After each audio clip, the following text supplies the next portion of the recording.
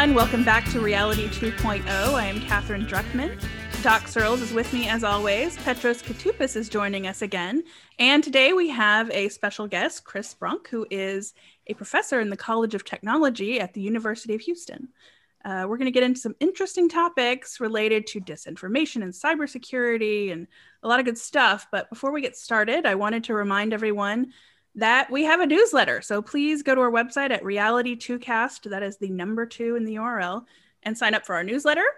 You can also now get some cool swag. Like, you know, you never know when you might want my face on a t-shirt. Maybe that's weird. Anyway, you can follow that link as well. So yeah, let's get started. So Chris, why don't you tell us a little bit about yourself and your interests, both academic and not? Okay. So why don't we start in 1982? In 1982, I was 10 years old. And like every other red-blooded American kid in 1982, I begged my parents for an Atari 2600 because I didn't have one yet. And that was the year that the price point at Sears was just right. And I was going to get an Apple II for about $200. And under the tree that year, much to my surprise, was not an Atari 2600, but an Apple II. And that began a lifelong experience in computing for me that has carried me through a whole bunch of experiences. I did a startup in the 90s because, you know, you got to have that ticket punched. Then I did the next logical thing after that, where I was a diplomat. I was a foreign service officer for about 5 years. And I spent some more time at the State Department as an advisor because, you know, internet people don't belong in diplomacy. And then finally, a few years ago, I decided to become a bona fide professor. I did a PhD along the way at Syracuse on cybersecurity and kind of the interdisciplinary nature of it. So not just the computer science or, you know, kind of the ones and zeros, but also the kind of, you know, the whole socio-technical picture, basically. And I came to UH because a friend of mine said, we're going to build a pretty decent cybersecurity program. And it sounded like fun, and I didn't have to move. And a couple of years ago, they gave me tenure, which I guess means that I can say things with an opinion, but not in a stupid way. And I should say, by the way, that you, because we're on Zoom and we can see you, you appear to play bass. Is that right? I do play bass. I've been playing bass not many years after I got the Apple II. A very inexpensive knockoff Fender Precision bass showed up under the tree, and now I'm officially one of those doctor lawyer jerks who has all the classic guitars but doesn't play them that much. So the real practitioners in the field are like, "Oh, is that an original whatever?" And I'm like, "Oh yeah, to the last screw. It's like it's the same as it came off the line in, you know, Fullerton, California in 1976. You betcha." So be honest with me. Be honest with me. Okay, Peppers. Are you still disappointed you didn't get the Atari 2600? You know, I bought a 2600 when eBay became a thing, and it had all the games, like every game. And I was delighted not to get the 2600 because as long as I convinced my parents that, you know, I needed a dozen more, you know, 3M or MSI or whatever floppy disks. I mean, the hacking skills came, and I realized how I got software as a minor, of course. And this is way outside of the statute of limitations for in fact, I don't think there was even statute at that point to really come down on me for what I was doing. But, you know, I did get the Atari. I got all the games, and I'd put each one in. I'd play it for 5 or 10 minutes, and I'd be like, you know, Atari skiing's kind of lame. And I remember I pulled out Adventure and put it in, and I was like, wait, I'm just a pixel that's like walking around inside this weird maze thing that I can't really see. This is awful. So I think it was the right choice. My parents, I give them complete, deference on their decision. They did the right thing. Awesome. Well, thanks for that. Sure. So let's talk about why I contacted you about doing this podcast. Sure. So you have an interest, academic and probably otherwise, in disinformation, and especially from a sort of cybersecurity lens. But I appreciate that you mentioned your interest in cybersecurity from a more interdisciplinary perspective, because I think that's really interesting and important. What can you tell us, more about the kind of stuff that you're interested in right now? And sorry, the most important thing. Why is disinformation more believable? Well, I mean, I like to think of, imagine a knob where you have a ratio that you're establishing from 0 to 10. So, your big, you're mixing knob from left to right. And on your right channel is, of the right side of the stereo channel is, the truth, and on the left side is BS. And you kind of, figure out how much of each you can put in and mix together to convince people of a thing.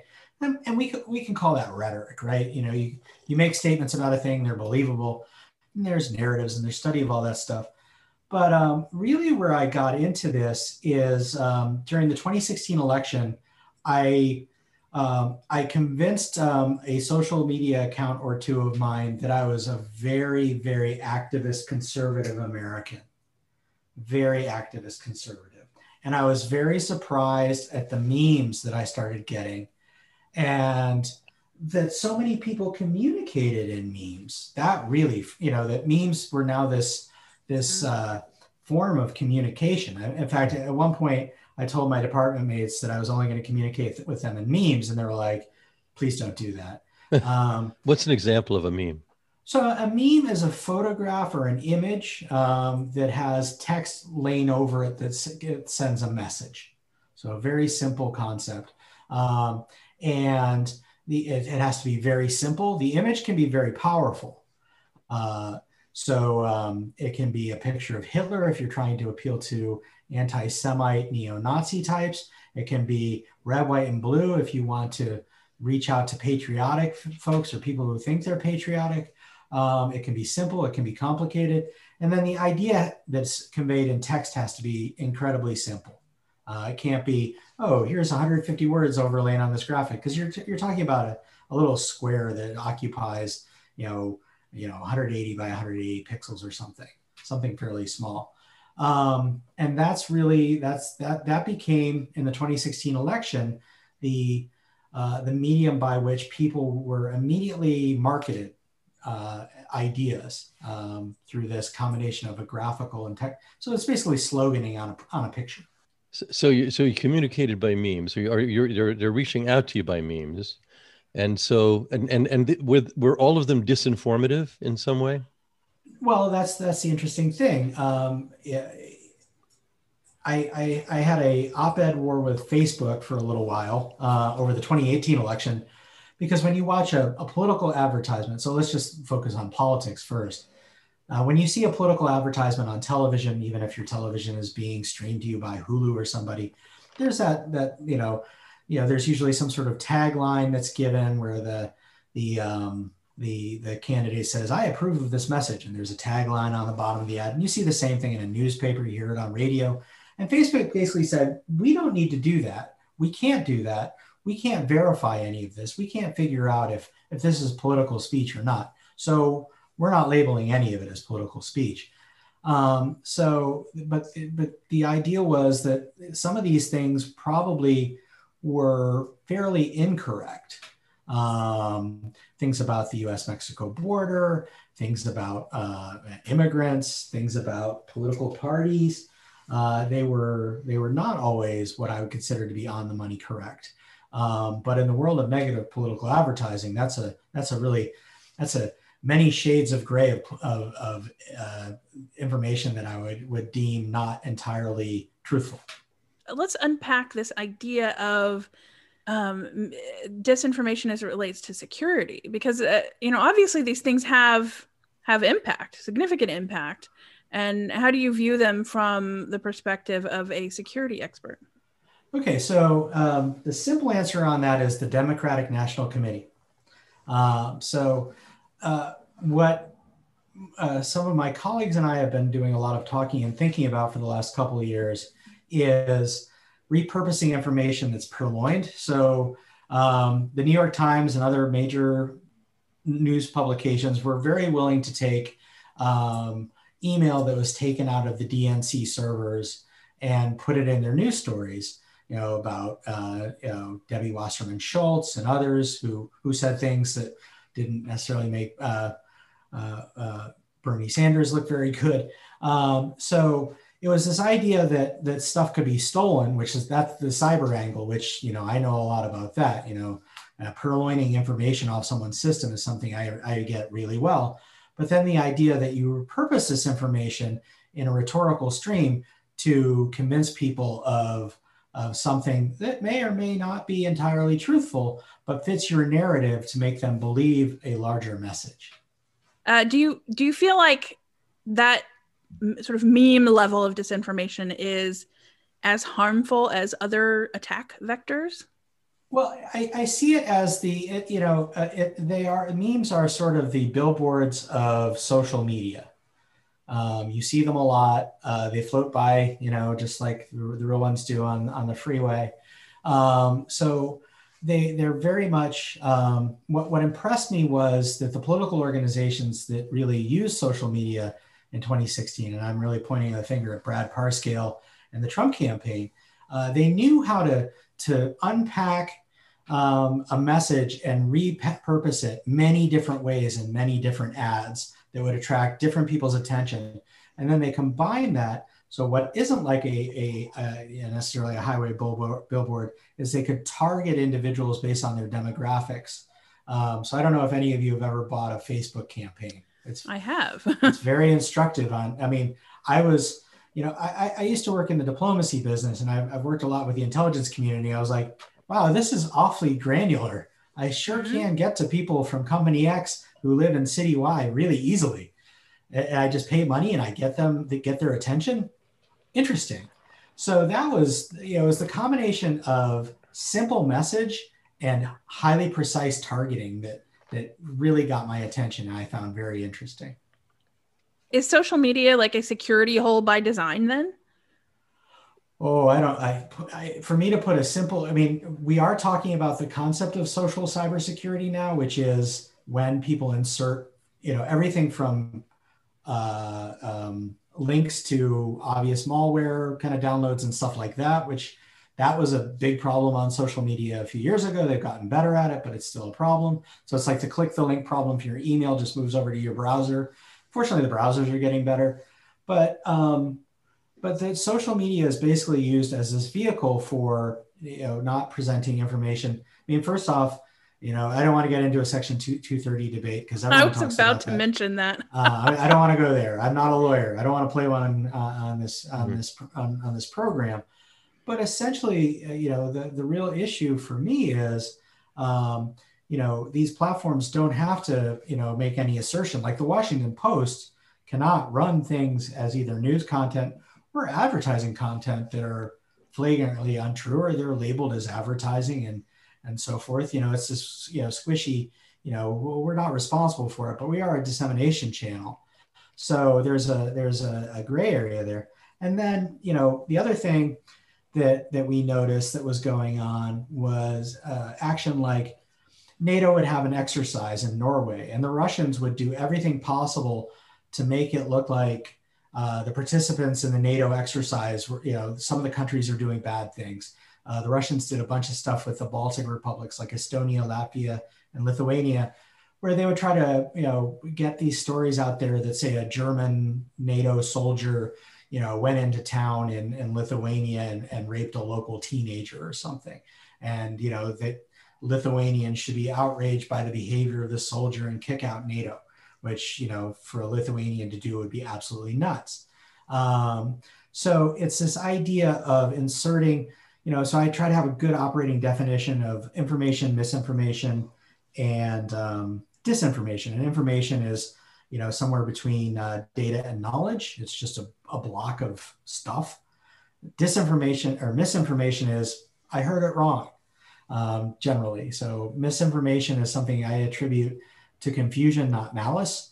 I see a lot of misinformation on, where are those COVID vaccines right now? They're at the football stadium? Really? No, they're not. Nope, that's not true. And then disinformation is when someone is actively applying a amount of false information or narrative into discourse on a thing that's just absolutely untrue, and they know it, and they're trying to convince you the untrue item is true for an amount of time. So, taking a step back and going back to social media, it's kind of hard to get past the meme BS, right? Yeah, I opened up my timeline, and people that I like, people that I don't like, it's just, you see it and that 99.9% of them is just misinformation. But what I've noticed recently is that Facebook is starting to flag things. Mm-hmm. And what is your take on how that's being handled? And is this a good thing? Is this a bad thing? I mean, where do you see this going from here? Well, I mean, the immediate retort of companies like Facebook, I mean, being here in Texas, when you say the word the death sentence, everyone's like, oh yeah, that time that Southern Methodists got banned from playing football. And so, our contemporary, death sentence for misbehavior in social media now is to be banned, to be barred from, so President Trump is now barred, I guess, permanently from Facebook and Twitter, and he has to send out emails saying what he wants to say, which muzzles him in a way that, is pretty fascinating. But essentially, I think that these companies are realizing if they just allow for a free-for-all of just everything from untruth of all stripes, basically operating on them without being a responsible intervener, that their business model can collapse. I invite all of you to read, because Facebook is a publicly held corporation. They enumerate all the risks to Facebook going under every year, and it is just a litany of things that could go wrong for them that will make them the next iOmega zip drive or Prodigy Online. They are very frightened at the things that will. I mean, in Facebook is a 1 billion or 2.1 billion person, or 2.1 billion account endeavor now. So it kind of seems like, oh, it's never going away. And, when they add all these new, platforms like Instagram, heaven forbid. And speaking of Instagram, that is a platform of memes. I mean, that's what it was built for. So I think there is self-regulation afoot, with the idea that it should be done to avoid actual real regulation by governments. So I have a theory, and I don't know if this just speaks to the original purpose of convening this, which is around cybersecurity. But I'm very interested in this disinformation as a technique, as a technique for Russia, for any country. I wouldn't be surprised if the U.S. does its own disinformation as well, and how easily people can be made to believe this stuff. But here's a question I have, since you've been observing Facebook. I have a theory that they can't be fixed, that they actually can't be fixed. If your business is advertising to people who are algorithmically nudged toward engagement, you're going to want to reinforce engagement no matter how it happens.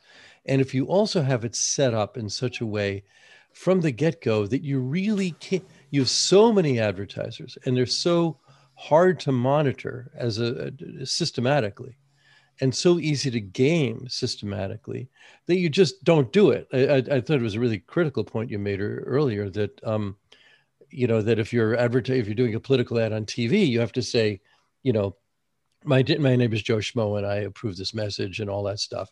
Whereas online, you don't have to. And on top of that, you may have whole countries coming in and faking up news in order to help you out because they don't want the other guy to win or something like that.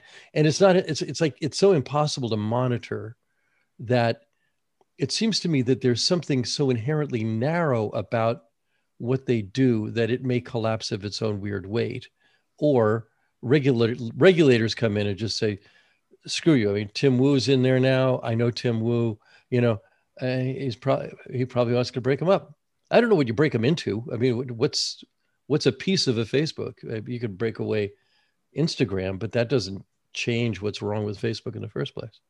Yeah, I mean, a book that I assigned last year to my cyber great books class, which is a very lengthy book, is Shoshana Zuboff's Surveillance Capitalism book. I have a blurb on the back of it.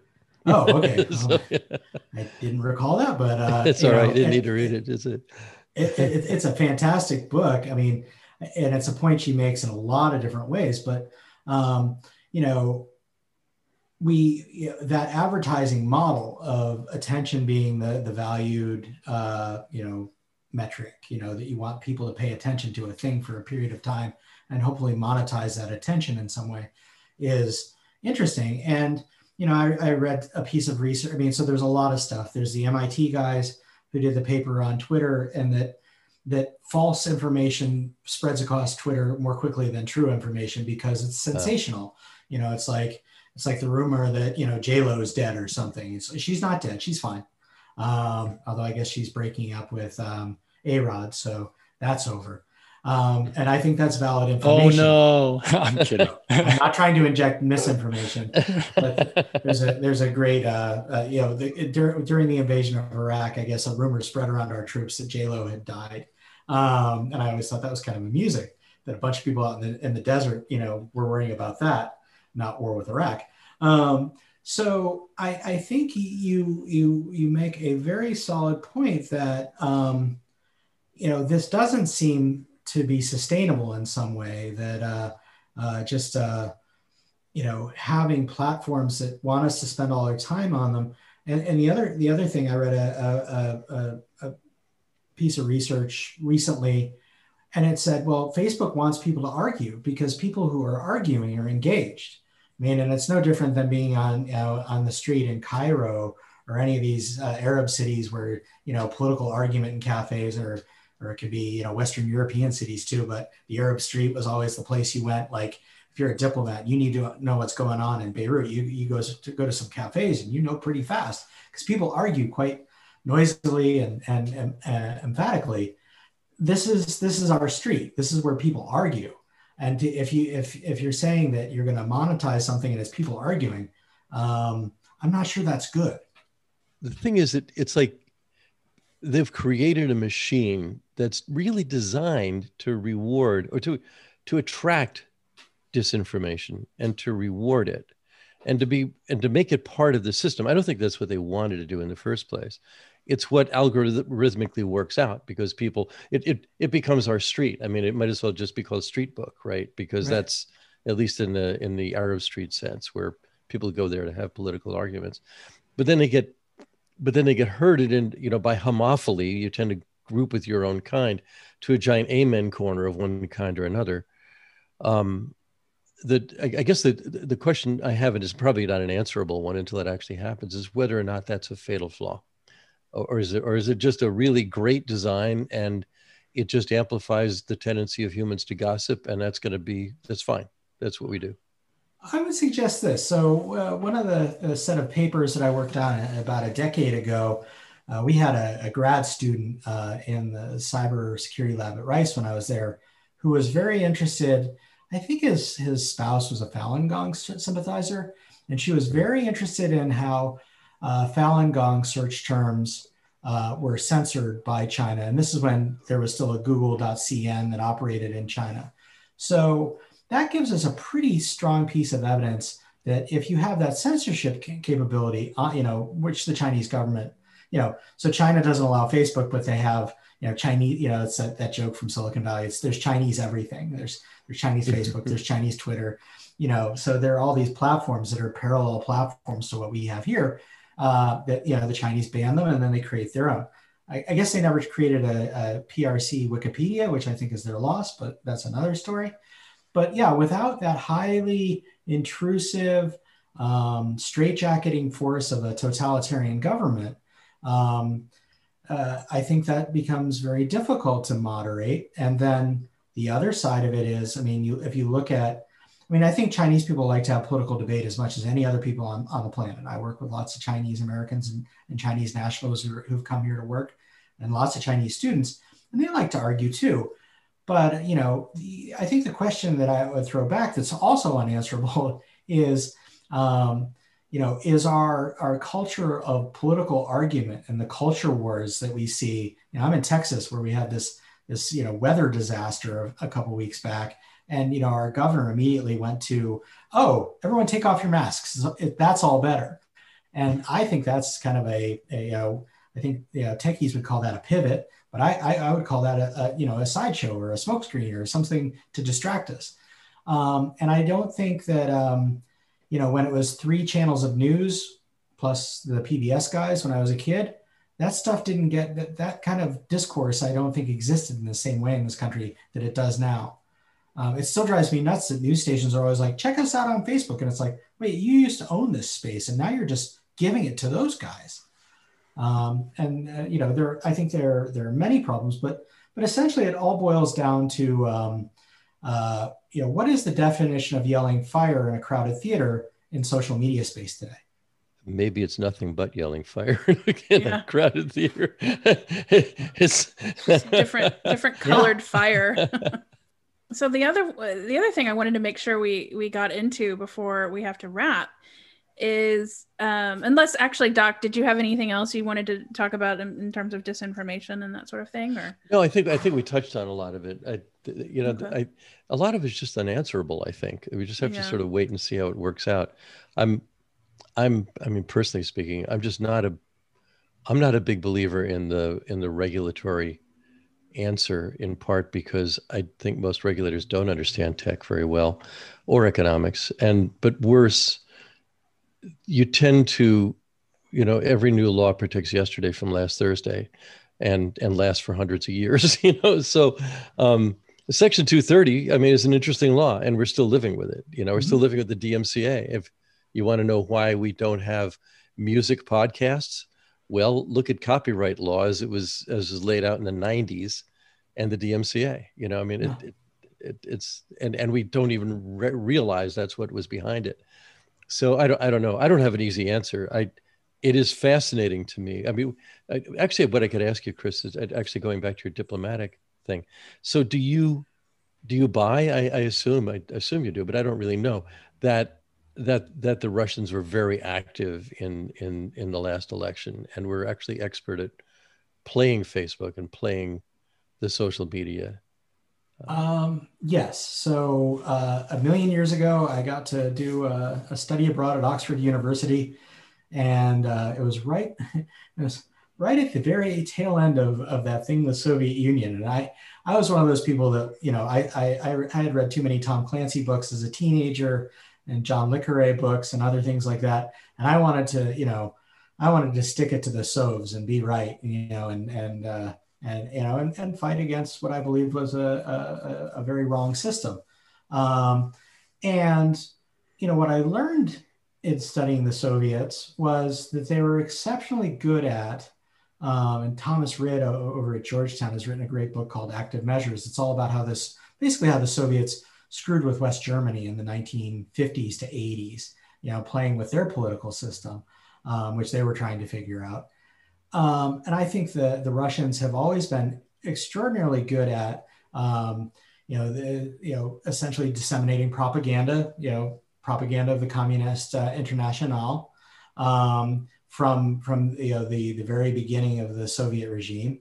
And then the second element that the Russians, if you start digging into like how Russians do statecraft and war, there's a concept of theirs called maskirovka, which is the idea that you're trying to in some way alter what is known by measures you put out there so that you confuse your adversaries. And that can be stealing information from the Democratic National Committee and then putting it out on the WikiLeaks website, which, oh, by the way, after the US banks, were blocked from, allowing credit card transactions to pay WikiLeaks donations to keep them operating. There was a pretty good paper trail on, Russian oligarchic interests, passing money to Assange and company. And I don't want to get into a slings and arrows on is Assange a good guy or a bad guy. I have a strong opinion in it, but it doesn't really matter. But these platforms, the radical, I call them radical transparency platforms. And as a diplomat, I don't believe in radical transparency because making policy is not always a pretty thing. And not everyone probably should or wants to know.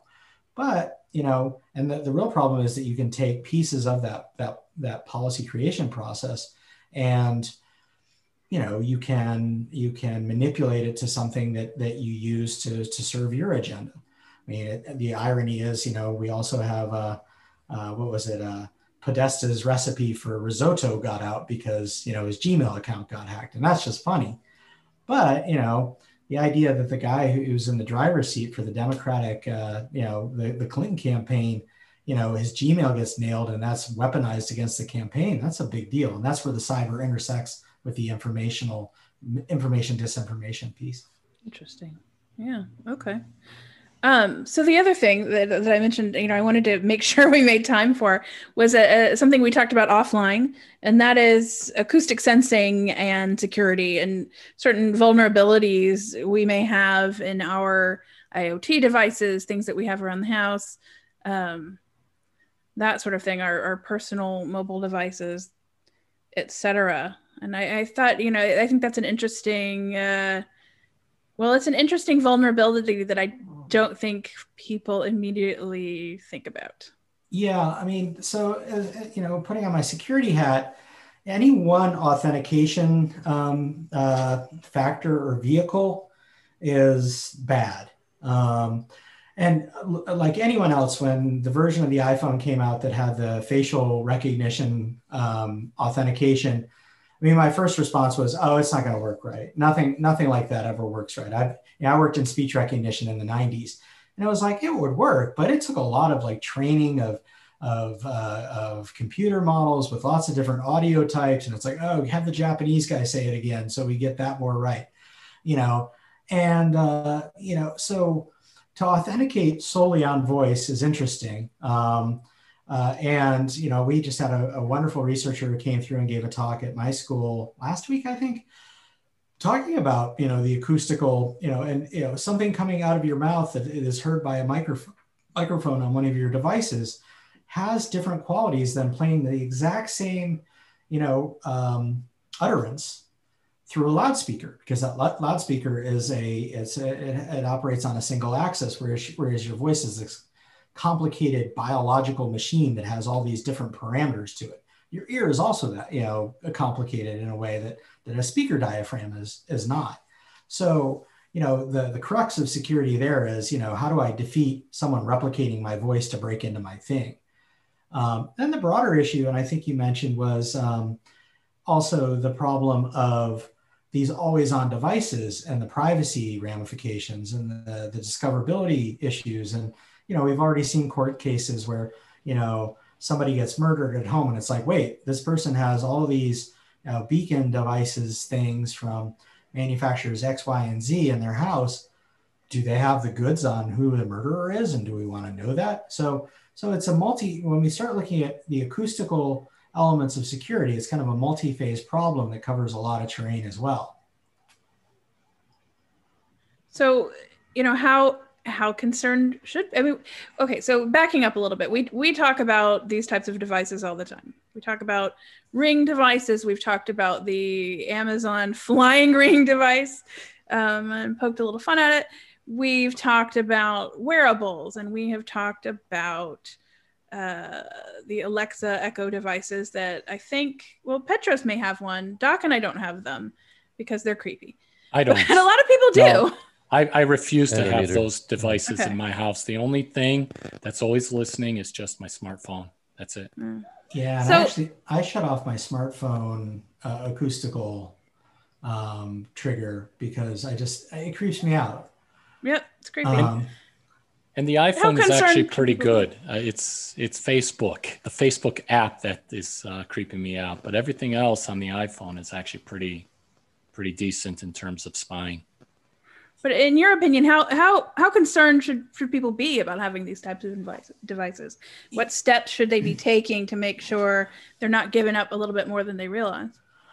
In general, I don't believe people understand well when they are trading away their privacy. And it's interesting because, I don't want to plug for any company, but Apple has definitely made privacy, when the San Bernardino shootings occurred, that were, labeled as a terror event. I'll accept the FBI's categorization there. That there was ample evidence of that.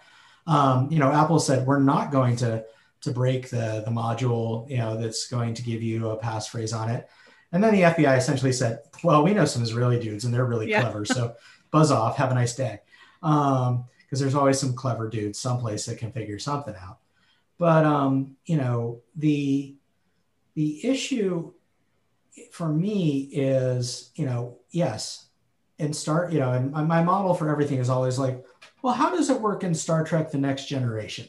How did they do that? Oh, and I remember a colleague of mine, Amazon programmed the Picard T prompt with response for the replicator and the device in their version 1.0. And it was like, oh, that's very clever. I still don't like it, but that's clever. That appeals to me because I watched all of those shows in the 1980s or 90s or whenever they came on. But I think that we're always looking for a way to break ourselves of the user interface for the computer that we've had since the 1970s, a keyboard and some sort of pointing device, and I have colleagues who write paper after paper using dictate software, and I just can't do it. It just, because it's always like, oh, why did it put a period there? And it still screws up. But when it's perfect, will I want to use it? Maybe. I've got tendonitis. I play bass. I mean, my tendonitis is awful. Typing for me is not forever, probably, nor driving.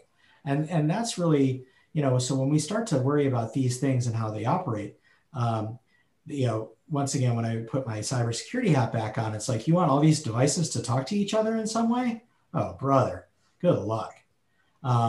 Because, while we have Apple marketing on privacy to a degree, I don't think any company can make a pitch to me that, unless it's a security company, saying, oh, well, security is a feature for us at our company. I don't buy it. When a purveyor of something other than security products comes to me and says, oh, security is really important here, I'm like, okay, well, I'll take that with a grain of salt for now, but, prove it to me and I'll feel better. Yeah. It's funny you mentioned, typing won't be forever and neither will driving. And that makes me think there are so many great applications for a lot of these types of technology in terms of use in assistive technology. Mm-hmm. There's an accessibility angle for sure. But, the cynic in me just wonders, if we're responsible humans, if we're responsible enough to have all of these great things exist without exploiting them in some way. I took offense to that comment because I live in the command line. I will always be typing. Always. Well, except when, except when you can prompt the command line, and when it has an assistive logic for when you get to be my age and you're like, what's the Linux command that deletes this but stores a copy? Can I get SSH to work some way to do this thing I want? I don't remember. I've been away from the command line. I get back to it from time to time. But my fluency is not as good. And if there's a cognitive enhancer for me that allows me to have that capability, I'm going to want it. But yeah, I think it really does come down to, as the computer does more, I think already the smartphone is a cognitive and enabling device. It's changing the way our brains are wired, I think. There's some interesting research on that as well. I'm not sure I buy all of it, but the idea that device that's in your pocket is trying to be kind of intuitively, approaching you and understanding what you want and delivering it to you, that is happening. Yeah.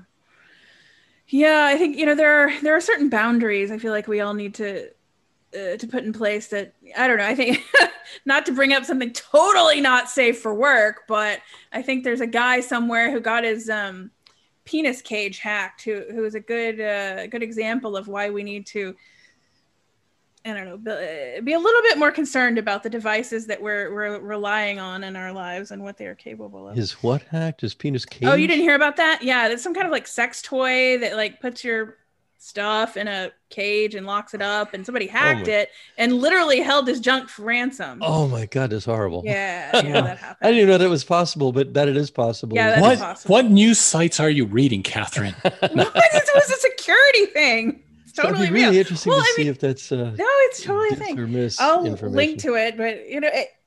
So that basically means that you have to change the default password on your junk. Basically. But you know, I think you need two-factor authentication to operate. Yeah, two-factor. You gotta send me a text message or that thing's not coming off. Got it? Oh man. You know, I tell people who are, you know, I am not a security expert. I am interested. And you know, the last DEF CON, I wandered in with a friend to the medical hacking village, which is, you know, they do a lot of, you know, there's a lot of great work happening there, you know, that benefits a lot of people. But at the same time, as a novice, it's terrifying. Like you go in and the thought of it is terrifying. And it just kind of changes the way you think about technical devices and yeah, anyway. Yeah, I mean, sorry. So here's a question for you, Chris, that because this is sort of where I'm coming from, and it may not be a tenable position, which is that privacy is basically personal, and we should have control over our privacy at our end. In other words, as long as in fact, I wrote a piece of Linux Journal about this, that if your privacy is up to others alone, you don't have any, which is, you know, so it doesn't matter what every company's privacy policy is if I have to deal with every company differently and I have a different trust metric for all of them, and they can change it at any time that they want, when what I really need is something on my device that prevents them from doing whatever it is I don't want them to do. And ideally, that's what we want. I mean, because our phones, for example, we feel like they're an extension of us, which is, you know, which Marshall McLuhan says all technology extends us. You know, I've been drinking from a cup, you know, I have the capacity to hold water because I've got a cup, right? And I can't do that with my hands, but that extends me. Well, our phones extend us in all kinds of ways, but they also are full of suction cups on the tentacles of countless companies, most of which we don't even know are there. And they're infected with all these things that are busy following us everywhere. And it's pretty creepy. And we should have full control over that. And as Petros is saying, Apple gives us a few more controls over that, but there's still a bag of apps, and those apps can do all kinds of stuff that probably they can't even monitor that well.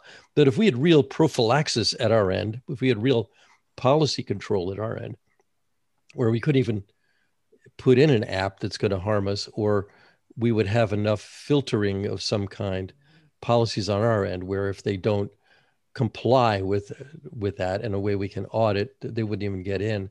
But almost nobody's talking about this possibility, which is amazing to me, because these are personal devices and we are people, you know. They're kind of niche products. So obviously Apple's a walled garden, you know, what Cupertino wants to integrate, it integrates and builds. And then the option B, because I'm going to take the Samsung Tizen operating system off the table, and whatever the Huawei operating system is, I'm going to junk that too. Although it's advancing rapidly. So that means picking on Android.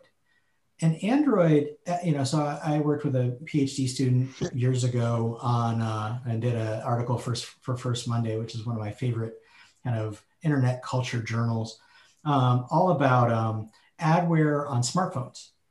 And, you know, on the Android phone, that, you know, AdMob and the other ad libraries are, you know, they're like any other software library on a computing device, but their sole purpose is to serve up ads. And we were doing a research review about, you know, catalog, you know, we built virtual phones, the student did all this great work. And, you know, he was like, okay, so these apps use these ad libraries, these apps use those. These libraries don't serve up ads. What are they doing? And that was kind of the crux of the research. It was like, so you have things masquerading as advertising vehicles that are obviously not. And that's not going to go away. I mean, and we see the seams of this, you know, once again, Apple's privacy war with the rest of the Valley. where it's saying, we're going to go to war with Facebook because we think that they're manipulating our platform for their business ends, and we don't like how they do it. And I don't see Apple throwing Facebook off the device anytime soon, but could it happen in the future? Maybe.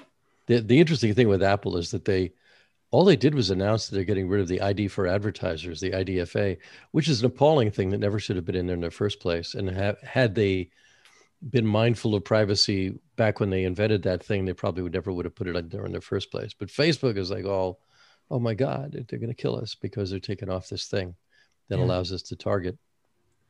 Well, I think, I don't know, we've covered a lot. We should do it again, but I think for now, we've hopefully given our listeners some interesting stuff to think about.